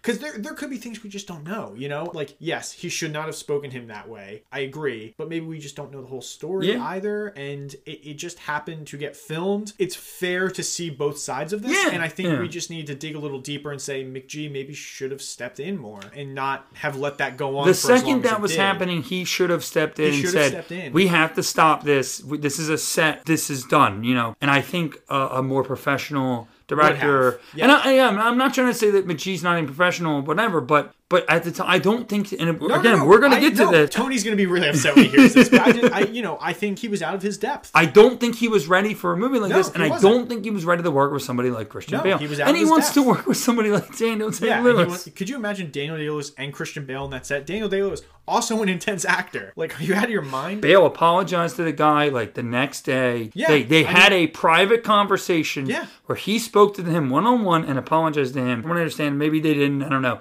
I know he definitely apologized to the guy publicly. Yes. And he put out a public statement about it. But he did say, like, I wish people didn't record that. Like, that should have been a private moment. Yes. And that should have been handled between me and him. So I do agree with him on that. I agree with him on that. And he apologized. So, takes a man to do that. Let's move on. According to Christian Bale, Jonathan Nolan was asked to rewrite the script and had a wonderful story for this script, but was not able to complete the rewrite because of the writer's strikes, and he was pulled away to do another job. So he remained uncredited for any work he had already done on the film. Jonathan so he did Nolan, do some work, apparently. This is Christopher Nolan's brother. Yes. He is the better writer of the two. I just want to put that out there. Christopher Nolan, incredible director, terrible writer. I wouldn't say terrible. No, I wouldn't say terrible. Have you seen Tenet? Yes, we watched it. It's a bad movie. Jonathan Nolan brings the emotional aspect of things. Christopher Nolan doesn't really... More technical, yeah. He doesn't have that. So anyway, that's really cool, though. I think that Jonathan Nolan could have really helped this film. McG met with James Cameron while he was filming Avatar to seek advice and insight into the mythology of his movies, and Cameron recommended his art director Martin Lang and Sam Worthington to McG. He recommended Sam Worthington because he had already. He was currently working with him. Yes. James Cameron was filming Avatar. Gotcha. And McG went to the Avatar set. Right. And met with Cameron. And then he said, hey, Sam over there, you need to talk to him. But apparently, Sam Worthington was also recommended to McG by Russell Crowe. Interesting. Is Sam Worthington Australian? I think he is. That might be it. Yeah. Russell Crowe's a big advocate for Australian actors. So, like I mentioned earlier, the original draft of the script only featured John Connor in a minor role in the last few scenes, but was rewritten when Bale became interested in the role of John Connor. This film was intended to be the first of a trilogy of future war Terminator films that would have been directed by McG. God help me. God. Despite Kyle Reese telling Sarah Connor in the first film that they fought against the Terminators at night, we see the fight taking place during the day in the films. Interesting. Before the film came out, there is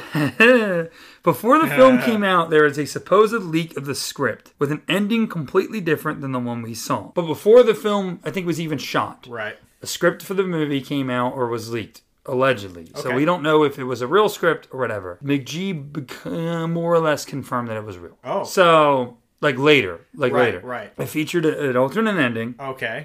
As far as I know, they did not film this. It just was in the script. They rewrote it. Because this is the thing I'm going to hate. Fans went, nuts. This sucks. Right. This sucks. Okay. It's an interesting idea, but it's... I said that they were ballsy in Terminator 3. Yeah. This is even ballsier. Yeah. So, okay. The ending featured in the leak supposedly showed John Connor dying at the end of the film, and in order to fill his prophecy, Kate, Kyle, and the others decide to place John's face on Marcus's body. No. And Marcus continues to live as John Connor and fight against Skynet, making the face of the Resistance actually a Terminator. Do you know how much that would have things up? That's unbelievable. No. That's a terrible idea. Right before the movie came out, McG discussed the leak and this alternate ending and said, that's only half of it. There's more? He said, no. That's only half of it because what they originally wanted to do... Now, here's a quote. Okay. I'm going to be quoting McG. McG quote. I feel like it should be like, dude! I don't know. I don't know how he quote, talks. Man. We had a jet black ending. Connor dies. We're in a room with all the people we care about. You take Connor's likeness, you put it on the living machine of Marcus. He sits up, now looking like Christian Bale, takes a gun, kills Kate, kills Kyle, kills Star, kills everybody, eyes flare red, snap, the end. No.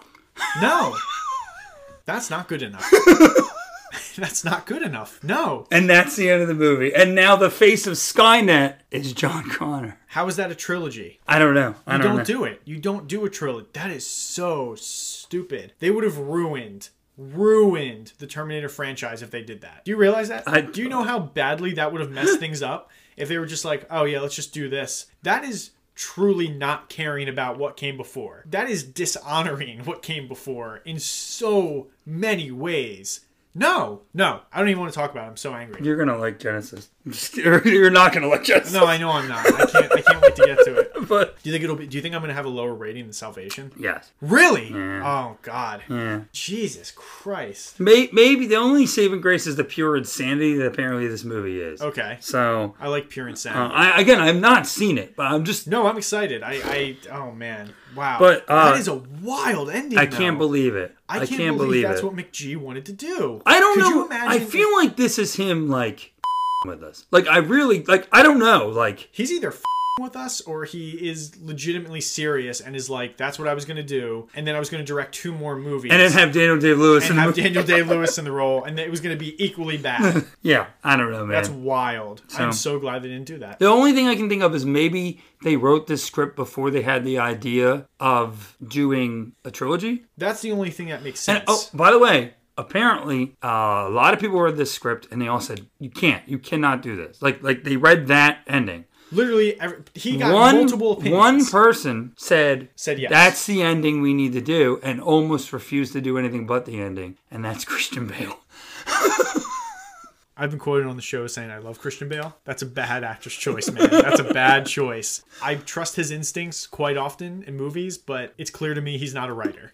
And Bale more or less kind of like, he didn't straight up say, but he more or less kind of confirmed to that. That's said, insane. You know. That's insane. So maybe Bale was just trying to stand by him though and go, hey, that sounds like really great, but that's a bad ending. I don't know, because my third category I have here is Christian Bale and McG. Are they good pals? In the years following the release of the film, Christian Bale stated he expressed concern to McG about him taking over the directing role, a belief that was shared by the fan base of the Terminator. Bale reportedly told him, quote, nothing in your filmography suggests that you have what it takes to do this movie properly. Okay, I have respect for him again. I'm all over the place with this guy. Obviously, McG was able to convince Bale to do the film, telling him that this would give him the chance to evolve as a director. Yeah. In 2014, Bale did an interview where he admitted that the film didn't work, hinting that it was McG's fault and stating that he would never work with McG again. Good for him. But did wish him well. So it's not like I hate you or... It's not like I hate you. He's like, but you're not a great director. But in 2018, Bale did another interview where he put the blame on the script. Yeah, it sounds like he's growing. So yeah, it sounds like maybe he's kind of all over the place. So it's not... I think it's multiple things. I think it is the script, and I think it is McG. I think it's both. And I think maybe he's like, the screenplay sucks, but also McG... I think he was right. His original instinct was right of he was not ready to do this. Not by any chance. Yeah, I completely agree, and I don't know, man. It's a mess of a movie, and it's funny to hear Christian Bale kind of regret the movie now and be like, it's not great. It's like I said, it's McG. I got the idea. There was a lot not working. With the idea that he didn't want to do it. You know? Yeah, I mean, when you turn down a role 3 times and then take it out of spite, I mean, what are you expecting, you know? Should there have been a sequel to this? Nope, I don't want to see what comes after this. I said if the studio pushed through, they could have maybe fixed this with a sequel, but instead they got scared, delayed any sequels, and waited till they could bring back Arnold. But would you have wanted that? Not really. Okay. If they did it better, then yeah, of course. But sure. Do I have faith that if McGee's directing this movie? No, I don't. No, and again, no offense to McGee. I'm sure he's done some good stuff. Right. We Are Marshall sounds good, and I've enjoyed what I saw of the Charlie's Angels films. Right. There's 3 of those because there's a reboot, so we'll do them at some point. So, what do you want to see in the future? Do you want this to just die, or do you? I wanted the future war. I saw what that could be, and I didn't like it. So I'm going to be honest. If I wanted a future, I think this is where you kind of leave the Terminator franchise and just walk away from it. It's dead. I think it dies with some vision. I mean, box office numbers speak loud and clear to me. Yeah. It just made money. It may not have even made money back along with promotion. That to me is like, this is dead in the water. Yeah. So I think you just leave it. I don't even think you don't even try to bring Arnold back. No, I think you just leave it, and I think you walk away from it and go, it's just not working anymore. Yeah, I think you could do a direct sequel to this, but the momentum of the story has pretty much been deflated. I don't know where you take the story from here. You've been in the past. We've seen the cat and mouse chase, and now we've seen the future war. So I literally wrote, maybe this should have ended the franchise. Yeah. So I'm not really sure. If they were to continue this for any reason, what franchise star would you add to this? Who do you think could maybe help this or elevate this? I mean, is there anybody you think? Or I think if they were to continue it, I think you kind of maybe dip into the MCU pool and maybe you pull out a Chris Hemsworth or a Chris Evans. Well, so I mean, to maybe like take on like a Terminator role of some sort. They were, So this is 2009. So like, if you wait a couple years, they're establishing themselves in those characters. I'm thinking like 2012. Yeah, so the Avengers comes out. Yep. So maybe like 2013. I would do 2013 to capitalize off of the Avengers. Yep. And yeah, I mean, I think they would be good. I don't know what story you tell or what characters you include. But if you are making another one, you should probably include Arnold. Absolutely. And I think, I don't care how you use him, put Carl Urban in this franchise. Ooh, great choice. It's he fits in this world. He would really work. He would have made a good John Connor. I think, absolutely. So. Well, miscast. Let's rank these films. Yeah, please. So let's start it. We now have 4 films. Yep. Let's go to 4. Andrew, what is number 4? Terminator Salvation. Oh, really? Oh, man. I don't know.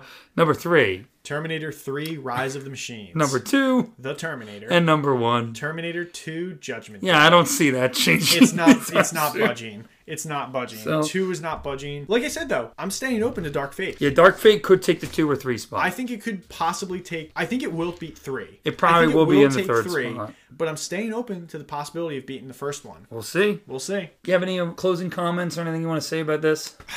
I mean... normally I recommend people to watch these movies. Unlike Fast, this is a really messy franchise. Well, it's starting to get messy, and it's only going to get messier. They don't know where they're going. There's not really any connected stories here. They're taking a lot of liberties. This was a really frustrating watch. I really wouldn't waste my time with this, but again, like, I'm not going to revisit this anytime soon. Once is enough for me. But if you're a diehard Terminator fan and you haven't seen this, I guess watch it, but you're going to be disappointed. Like I said to you earlier, again off mic, we do have interactions off this microphone, by the way. we talk. Yeah, we are good friends. Good. Don't do that. I'm kidding. Don't do that. I'm kidding. Very close friends. Very close friends. 11 years. You said so. Long time. I mean, you used to bully me in 5th grade, but it's let's whatever. Let's cut that. He's a bully. Arnold, he's a bully. Oh, that Andrew? Yeah. No, he's great. So good guy. This is almost like the reverse Fast and Furious for us, whereas like we started the Fast and Furious and we're like, yeah, it's good. Like we were into it from the very beginning, but like, yeah, it's good. 2 was ironically the worst one. Yep.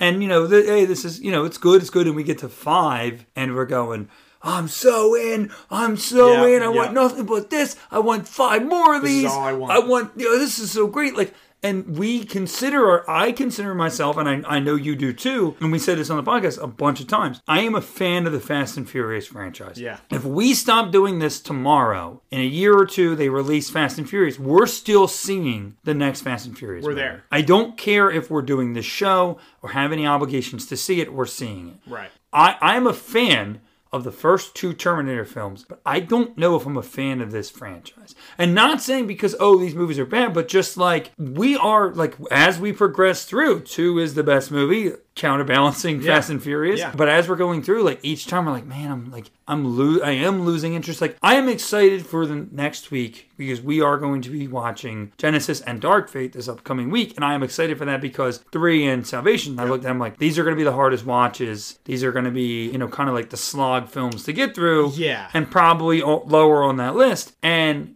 Genesis, again, from what I've heard, is worse than both of those, and may be the worst movie in this franchise. But because of the introduction of Arnold, because of the elements I am aware of, and just because I've heard that it is this crazy, wild, like, what are you even like doing right? In almost a twisted way, I'm excited to watch it, even if I hate this movie, because it's just like, it's so bad. Crazy that I have to see it. And Dark Fate is a movie that I've heard genuinely positive things about. Yeah, Cameron's attached to it. Cameron is attached to it. Linda Hamilton's back. Arnold's back. Arnold's back. I don't know if Arnold's back in Genesis, but Arnold's back. It has more of a feel of the first 2, and I think that we will be more in line and enjoy that. So maybe by the end of it I can decide, but like, I don't think that we're going to walk out of this franchise generally being fans of this franchise. I'm not right now. No, I'm not. I'm not right now. I feel very like ambivalent towards again, it. If they make Terminator 7 and we stop doing this podcast, I probably won't see it. Or maybe I'll watch it on Hulu or Prime Video or wherever it ends up. It's very much one of those things that I'm not invested in this one. I don't care for this franchise very much. I'm excited to get through the next 2 movies and to watch them, but I'm going to also be very happy when we're done with this one. It's just, I don't have a connection with this one like I'm having with Fast, but also it's such a mess. I mean, they clearly don't know what they want to do. They're writing all different kinds of stories. There's no looking back at the old movies and going, let's fix, it's just, it's a mess. They can't even keep the studios. They can't even keep the studios. The rights are all over the place. The rights are all over the place. It's attached to all these bankrupt studios. I mean, it's like, like you were saying, on the Blu-ray, there's like 6 freaking studios attached to it. And you're like... And I do want to say that I did say that apparently Universal's on the Blu-ray. It's not. Universal is not credited on there. For the retrospective episode, I'm going to see if I can get all that information about the studios or whatever. But who really cares? Who really cares? We're not going to... But no, I mean, it's... There's a legacy to this franchise... Mostly because of the first 2 movies. Yeah. And again, I like the first movie. Right. I absolutely adore the second movie. Even though I didn't give it 5 stars, still absolutely adore it. So I'm a fan of those 2 movies. Right. But moving on, and even the things outside of the franchise, like, I don't know if I'm going to be able to get... I've tried to dip my toes into some of the expanded franchise that we're going to talk about on the retrospective episode, and I'm having a little hesitancy and trouble getting into some of these because I don't know if this franchise is for me. Yeah. You know, I don't know. It's a tough watch. Well, it is what it is. Andrew, you are up again, my friend. Here you go. The episode's end. Well, we bring another episode to a close. Thank you for listening. Thank you to Tony, as always, and we appreciate everybody for their support. You can find us on Apple Podcasts, Spotify, Stitcher, Google Podcasts, and more. You can follow us on Twitter and Instagram at FranchiseMePod. You can see all of our rankings on Letterboxd. Just search Franchise Me, one word, and you can send us an email, franchisemepod@gmail.com. Give us a rating and review on Apple Podcasts. Give us your feedback so we can get better each week. Now, join us next week as we welcome back Arnold into the franchise and see what is exactly happening in the, as Ryan put, that crazy Terminator Genesis. Also, keep an eye out for a poll. Who is the more Christ-like figure? Is it Dom Toretto or is it John Connor? Let us know. We'll see you next week. Goodbye. Bye-bye.